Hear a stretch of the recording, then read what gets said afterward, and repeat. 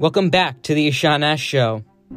In today's episode, we'll be taking a look at the recent statewide elections in Virginia and New Jersey, as well as the various municipal elections across the country. We'll talk about the impacts of the people in office, their impacts on the political scene, and indications for the 2022 midterms next year. We'll be taking a look at those stories and more today, November 5th, 2021.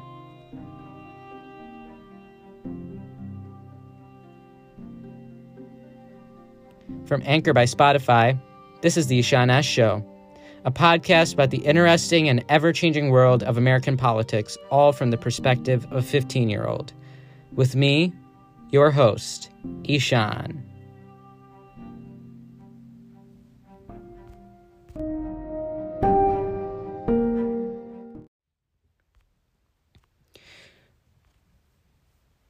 Welcome back to the Ishan S. Show. I'm so happy to have you all back on the show again. Last week, I was unable to release a new episode due to technical difficulties. I may know how to do a lot of things, but I still don't get how to work technology. But anyway, last week's episode was going to be more of one of those speculative episodes where I was planning on taking a look at where the elections were headed that were scheduled in New Jersey and Virginia. Now, during our fun break, unplanned break, might I add, those elections occurred on Tuesday, and we got some pretty interesting results. I want to first take a look at Virginia. So, in Virginia, incumbent Democrat Governor Ralph Northam was not constitutionally able to run for a second term due to a provision in the Virginia Constitution that basically dictates that governors are not allowed to hold 2 consecutive terms in office. He's fine to come back, but only in 4 years. So this year, our 2 people running to replace Northam were former Virginia Governor Democrat Terry McAuliffe, who was essentially doing what the Constitution said he could, and businessman Glenn Youngkin. So McAuliffe is, your typical Obama-era Democrat. He was first elected governor in 2009. No, not 2009, actually. That was wrong. 2013. And I believe that was right after President Obama's reelection. During this year's campaign, he stood for standard Democratic agenda items like, mask and vaccine mandates, abortion, parental rights in schools, education, bringing businesses to the state. And then Youngkin, on the other hand, was a first-time candidate, but he was surprisingly very successful. He ran a private equity firm in Virginia, and he had a lot of money. I think one source said that his net worth was about $400 million. So he had a good amount of money to fund his campaign. He basically stood for policies that were on the opposite of McAuliffe's agenda, questioning the mandates, school choice, more businesses, and making critical race theory an issue of the campaign, stuff of that nature. That's kind of what politics has become. Now, while both of these candidates were the hot shots of the election, they were relatively speaking pretty moderate. This is because we're talking about Virginia. This state has gotten progressively more and more Democrat over the years, but it still retains the swing state status in my view. Politicians in the state really need to be smart about what they say, stand for, and what they're willing to make issues for their campaigns. So while these guys are moderates, they were a bit more further down their respective sides. So you could say like a bit more of a partisan moderate, if that makes sense. Now, during the campaign, both sides pulled out the big guns, with President Trump, Ted Cruz, Mike Pence all coming to support and endorse Youngkin, while President Biden and Vice President Kamala Harris were drafted to support McAuliffe. This race also raised a lot of money, like a decent amount. $115 million circulated to fund between each of these campaigns. A testament to both the new style of campaign financing strategies as well as how important this race was for both parties. Now, to end the suspense, McAuliffe lost and Youngkin won. We're kind of at a point where we're not close to the past presidential election, but we're not too close to the midterms either. While it's generally accepted that the midterms are a referendum on the president's governing, these off-year elections, like this one, are just as good of an informal survey or indicator to see how the president is doing. You'd also be right to think that these elections like to follow some sort of pattern. I believe since President Carter's election back in 1977, Virginia governor elections have generally very comfortably gone to the opposition party. So Democrat president, Republican governor, and vice versa. The only exception to this rule was Terry McAuliffe's own election after Obama's 2012 re-election victory, when McAuliffe succeeded an outgoing Democrat. So generally, looking at most of the elections, it was kind of expected that this election might be more likely to go a certain way. But when the political discourse changes as fast and as rapidly as it has been in our country over the past 5 or 6 years, it wasn't the dumbest thing to perhaps question these rules. Because for the longest time, many people thought that McAuliffe could have actually pulled off a second time being a Democrat succeeding a Democrat governor a second time. I mean, he's done it before. Why not? That was really poorly worded. But look, because this was an off-year election, its impacts are not going to be seismic, not as bad as the midterms could be. But Youngkin's victory should be sending chills down the spines of Democrats everywhere. I mean, Presidents was on Youngkin's side, but I think many people, like I said, felt that McAuliffe might have a chance at actually winning. Polling up to Election Day, I think Election Day was on Tuesday. I think until Saturday, people were seeing a dead set tie.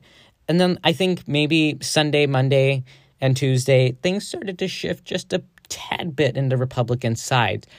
But really, it was just always kind of this really dead tie that nobody really understood where it could go because it could have gone either way. That's how it was for a long time, and that's why we were also watching this election so closely. President Biden and other leaders in the Democratic Party also felt like it. So when they lost on Tuesday, it had to have gotten the Biden administration, and again, Democrats everywhere thinking about 2022. Now, it's something that 2022 Democratic candidates really need to think about. Can President Biden help me win? The thing is, we have a lot of legislation that the Democrats want to pass, but can't pass. I mean, look, President Biden ran on a platform to get some promises fulfilled, that he would get some things done. But the problem is, with all the gridlock that's been happening in Washington, and so much of my show has been about gridlock in Washington, but because of all this gridlock in D.C., we don't get to see a lot of work done from Biden. And this is the problem. Democrats cannot prove that they are able to get things done. And it puts them in a really funny spot because right now they're a 50-50 Senate with only VP Harris to break the tie and a 3 to 4 seat majority in the House. So they can't get a lot done without having everyone on board. In the Senate, there's no exception. In the House, maybe you can cut off 1 or 2 people, but that's about it. And it's funny because they need more people if they want to get their agenda passed or if they want to get things in their agenda done. But right now, the only way they can get more people to vote for them is if they can show for it, that they can show, hey, we're doing stuff. So it puts them in this really weird and funny paradox. And that's what's kind of ruining things for Democrats. I won't say it's a lost cause for them to win the elections. By no means is that ever possible because you can never call off a party, not until the day of the election if something stupid happens, because that's usually where you can pull the line. I'm not going to say that Democrats have done nothing, so therefore they will not win in 2022. And to people that think that they can say that, I disagree with you. I think we need to give them more time. With that being said, and my entire spiel about that, projections do show that Democrats are set to lose the House. Nobody even wants to talk about the 50-50 Senate. But I'll say, just from seeing the seats that are up next year and previous years, how midterms have gone for Democrat presidents, Democrats can feel just a tad bit more relieved about the Senate. But the House, again, I'm not going to say it's a lost cause, but Democrats really need to think about their priorities and what they want to get done, because right now the House is falling from their hands because, again, the House is their race to lose. And again, to reinforce the fact, Youngkin winning is bad news for Democrats and welcome news for their friends on the other side, the Republicans. In addition to the governor's mansion, Democrats also lost the position of lieutenant governor to former Marine Winsome Sears, who was also the first female and person of color to become lieutenant governor in the state of Virginia. And Democrats also lost the position of attorney general. Okay, so that was a look at the implications of the election in Virginia. When we come back from our break, we'll talk about the governor election in New Jersey, as well as other races across the country and their implications on both of the parties. Don't go anywhere. We'll be right back.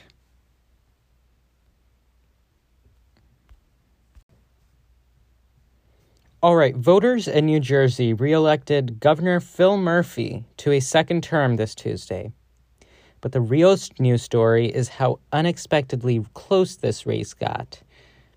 Now, when you think about it, New Jersey is one of those states where if you're a Democrat, generally you should feel safe about your election. But on Tuesday, as was the theme of the evening, things got close. They weren't able to call this election until Wednesday at like 5 or 6 Central Standard Time. Now, mind you, that Governor Phil Murphy is a Democrat in Democrat state New Jersey. When you put two things together, generally, you'd think Phil Murphy would come out the victor pretty soon. However, he didn't. That was the fun part of this night. We were waiting and waiting and waiting. A quick background. Governor Phil Murphy is a Democrat from New Jersey who is a governor. He became really popular during the COVID-19 pandemic. He's in that class of governors who really shot up in popularity in the sense that many people were recognizing his name just because of how he was handling the COVID-19 pandemic. You know, like when Trump was in office paying lip service to the federal government, or, you know, working with the Biden administration after he became president. He enters a group of governors like South Dakota Governor Kristi Noem, Florida Governor Ron DeSantis, Michigan's Governor Gretchen Whitmer, California's Gavin Newsom, former New York Governor Andrew Cuomo. He entered that class of governors, and it was for his policies and also just how he was working with all the states around him and really with all states in general to try to mitigate the COVID-19 crisis. So he really shot up in popularity there. And he's like a liberal-ish governor. I say liberal-ish because these days in politics, when you call somebody a liberal, it's generally somebody who's, you know, far, far down the left. Governor Murphy is not particularly that kind of Democrat. He's a bit more of a center-left kind of guy, where Biden stands, I'd say. And Biden is not generally accepted as a liberal by everyone in the Democratic Party. So we're going to say that Phil Murphy is a liberal-ish kind of guy. Now, it's funny. We were waiting for this election to be called just because for a long time. And it was not because we wanted to hear, you know, a confirmed Democrat victory. It was just because it took so much longer than we anticipated. Like I said in the beginning, right after we got back from the break, 5 or 6 o'clock Central Standard Time. So that's like 6 or 7 o'clock Eastern. We were waiting that long to find out who won. I remember that night I was running through the New York Times, reloading the page on Tuesday, on election night, waiting to get results.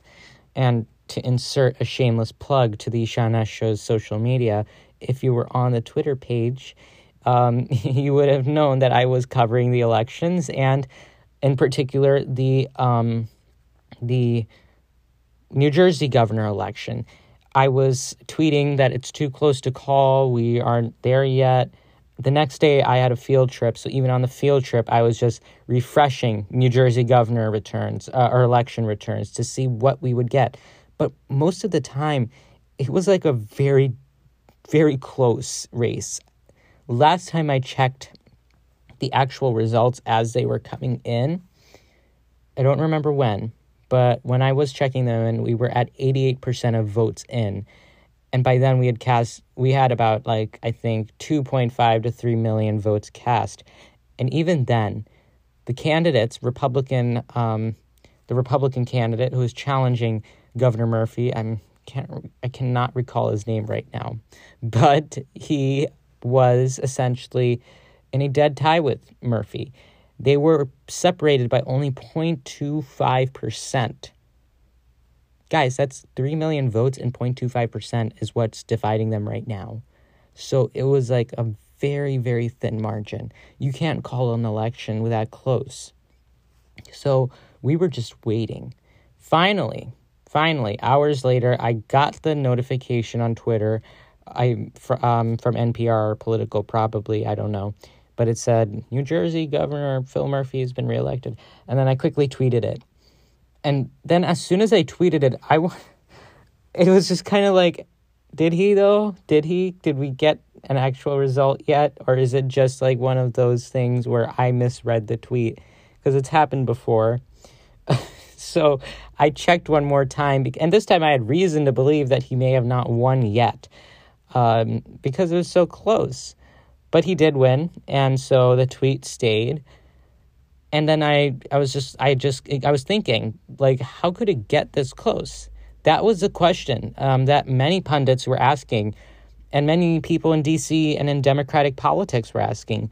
You are in New Jersey, our blue Democrat New Jersey, yet here we are with a 49.18 to maybe 49% difference in the election results. I don't know. I don't think I'm right. I just may put those two numbers together. It was around 49 to 49%.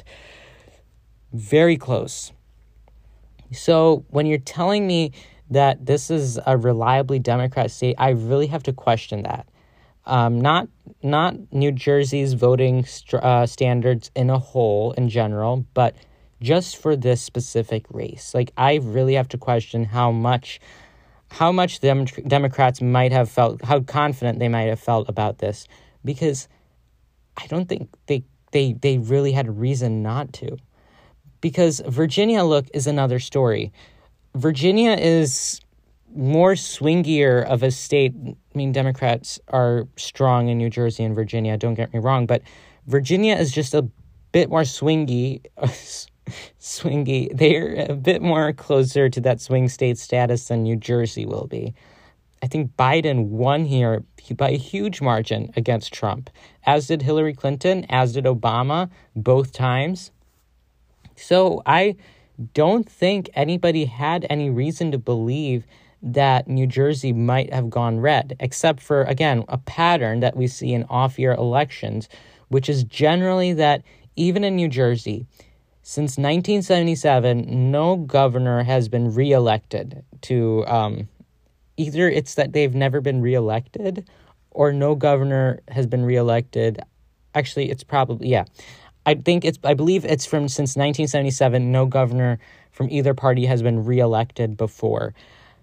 So Phil Murphy kind of broke that record, and he got reelected by a narrow margin nonetheless, but still, he broke that record. Although I kind of felt like maybe we should have kind of expected that Phil Murphy was going to win by a larger margin. It's a fair thing to say. Polls had indicated something. Fundraising had shown some strength with the Republican challenger, but still, again, you're talking about an incumbent governor in a Democrat state who did have more money, I believe. So it was lopsided in his favor. So really, it shows that how, like, the Democrats did kind of drop the ball here in New Jersey, and it's not their fault. It's just how quickly and how fast the mood shifted in this state. for many Republicans and what got them out to vote. So, yeah, that was New Jersey's election. Close. Unexpectedly close. Now, what does this election and the Virginia election mean for Democrats and Republicans? So, looking at it holistically, Democrats performed poorly this time. There's no point in sugarcoating that at all. Democrats did have a very poor showing in this year's off-year elections, and it's the same way Republicans had a very poor showing in 2017. In 2017, we had a Democrat win a Senate seat to represent the state of Alabama. For my listeners who don't know what that means, Alabama is like, when you're politically speaking, or rather electorally speaking, Alabama is about as Republican as you can get. So when they elected a Democrat to be their senator, it was so unexpected. Like, what happened? Granted, the Republican nominee had done some pretty heinous things, and this came to light very close to Election Day. I'll say that did happen, but still, it's like, what is what everybody was saying after Election Day in Alabama? So generally, off-year elections are not in favor of the incumbent president's party. It's a rule that applies most of the time. I think there may be a few exceptions in modern American history, but a general rule of thumb is if you're a president of the Democratic Party or the Republican Party, you're going to probably expect the opposition to pick up some stuff in the off-year election, especially the year after your presidential election. So that's where it was funny to watch. We were just waiting and waiting and waiting for the results, and it got close because the Republicans did come out to vote for their Republican candidate, whereas Democrats may have not done enough to re-elect Phil Murphy. And in Virginia, they just kind of they just couldn't make it.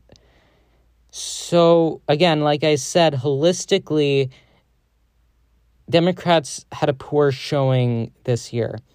And is it indicative of President Biden's time in office? Maybe. I don't know, because, again, we're following certain patterns here. So maybe it didn't have to always, or it's not always the case where we're strictly following that rule of elections.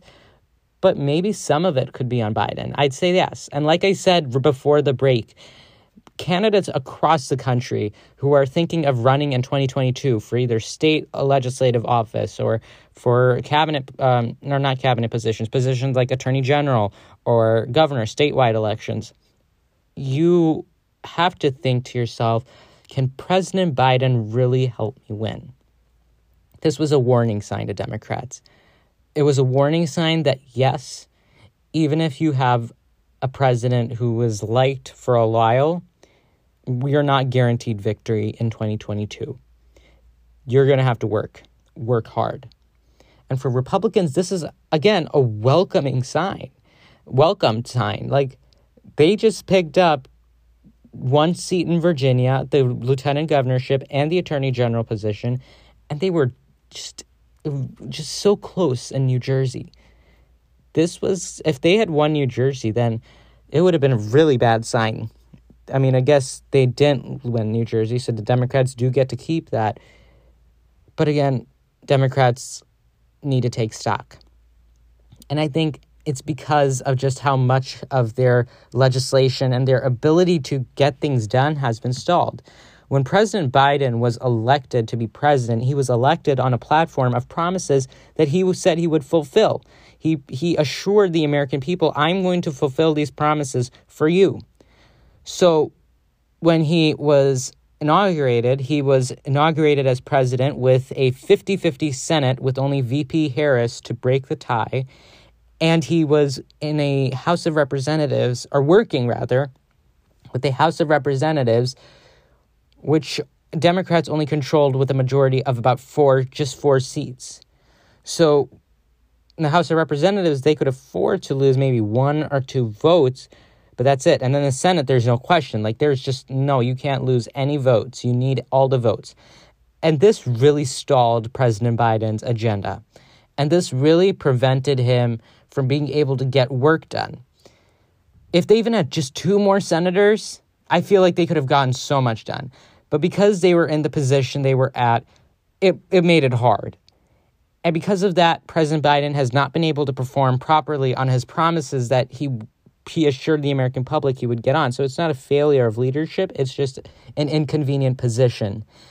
And the funny thing is, when you're running in the midterms, you want to run on the midterms telling people that, hey, we get this done. We got this done. We did this. We're doing this. We want to do this because we did this.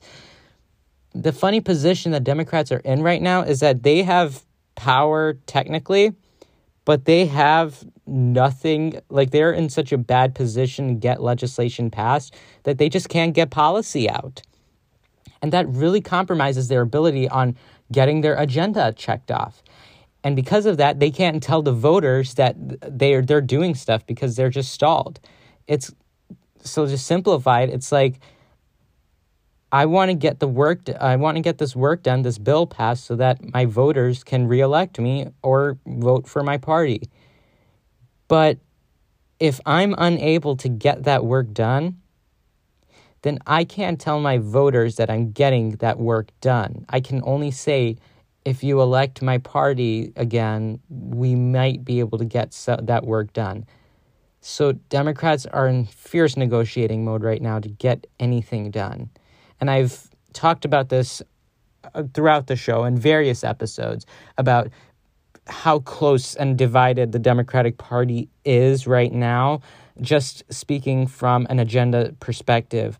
And 2 popular names which you might be familiar with, Kyrsten Sinema from Arizona and Joe Manchin from West Virginia, they come up a lot. It's just these problems that are really, I'm not saying they're problems, I'm just saying that they cause inconveniences to President Biden's agenda. And this really prevents Biden from being able to tell the American people what he's getting done. And this is therefore tarnishing his ability to perform in elections. It's a very, very interconnected process, electoral politics in America. So the midterms right now may not be in the best spot. Again, I'm not going to leave that up to New Jersey's electorate and Virginia's electorate. Midterms are across America, so we'll let across America decide who wins in 2022. But to close things off, to summarize this week's elections, Democrats, it's time to worry. Republicans, keep up the good work if you want to win the legislative branch of this government. And to Democrats, one other thing, I'd say that Democrats probably need to start taking stock of what their reality is, because we are now closer to the midterms than we are to the previous election. So now you have less time to get work done. Until Tuesday, they had enough time to get policies passed, to show the world that, hey, we have a little more time, let's get this done. Now that Tuesday's over, they are in the waning days of the 117th Congress, and that means their control over the legislative branch now depends on the work that they do now. So Democrats, if they want to win in 2022, I'm sure they do. I'm sure they really, really want to expand on their majorities in both houses. If they want that to happen, then they're going to need to figure things out. And for Republicans, I think maintaining the same rhetoric that they maintained during this election, but also I think just what they've been doing to halt the Democrats' agenda, it's a strategy that I guess is working for them. So if they want to win, I think they need to pursue that. But again, the 2022 midterms are a year away, so we're going to have to see what happens over the next year to make that prediction.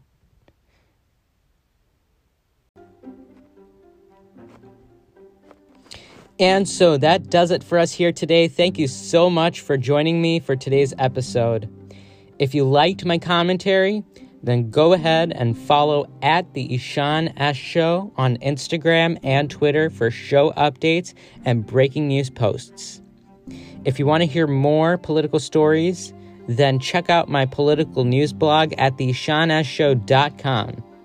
Do us a favor and share this episode and all the others with your friends and family. It's the best way for this show to grow and get more people listening to it. Thanks again for all your support, and I'll see you guys next week. Bye.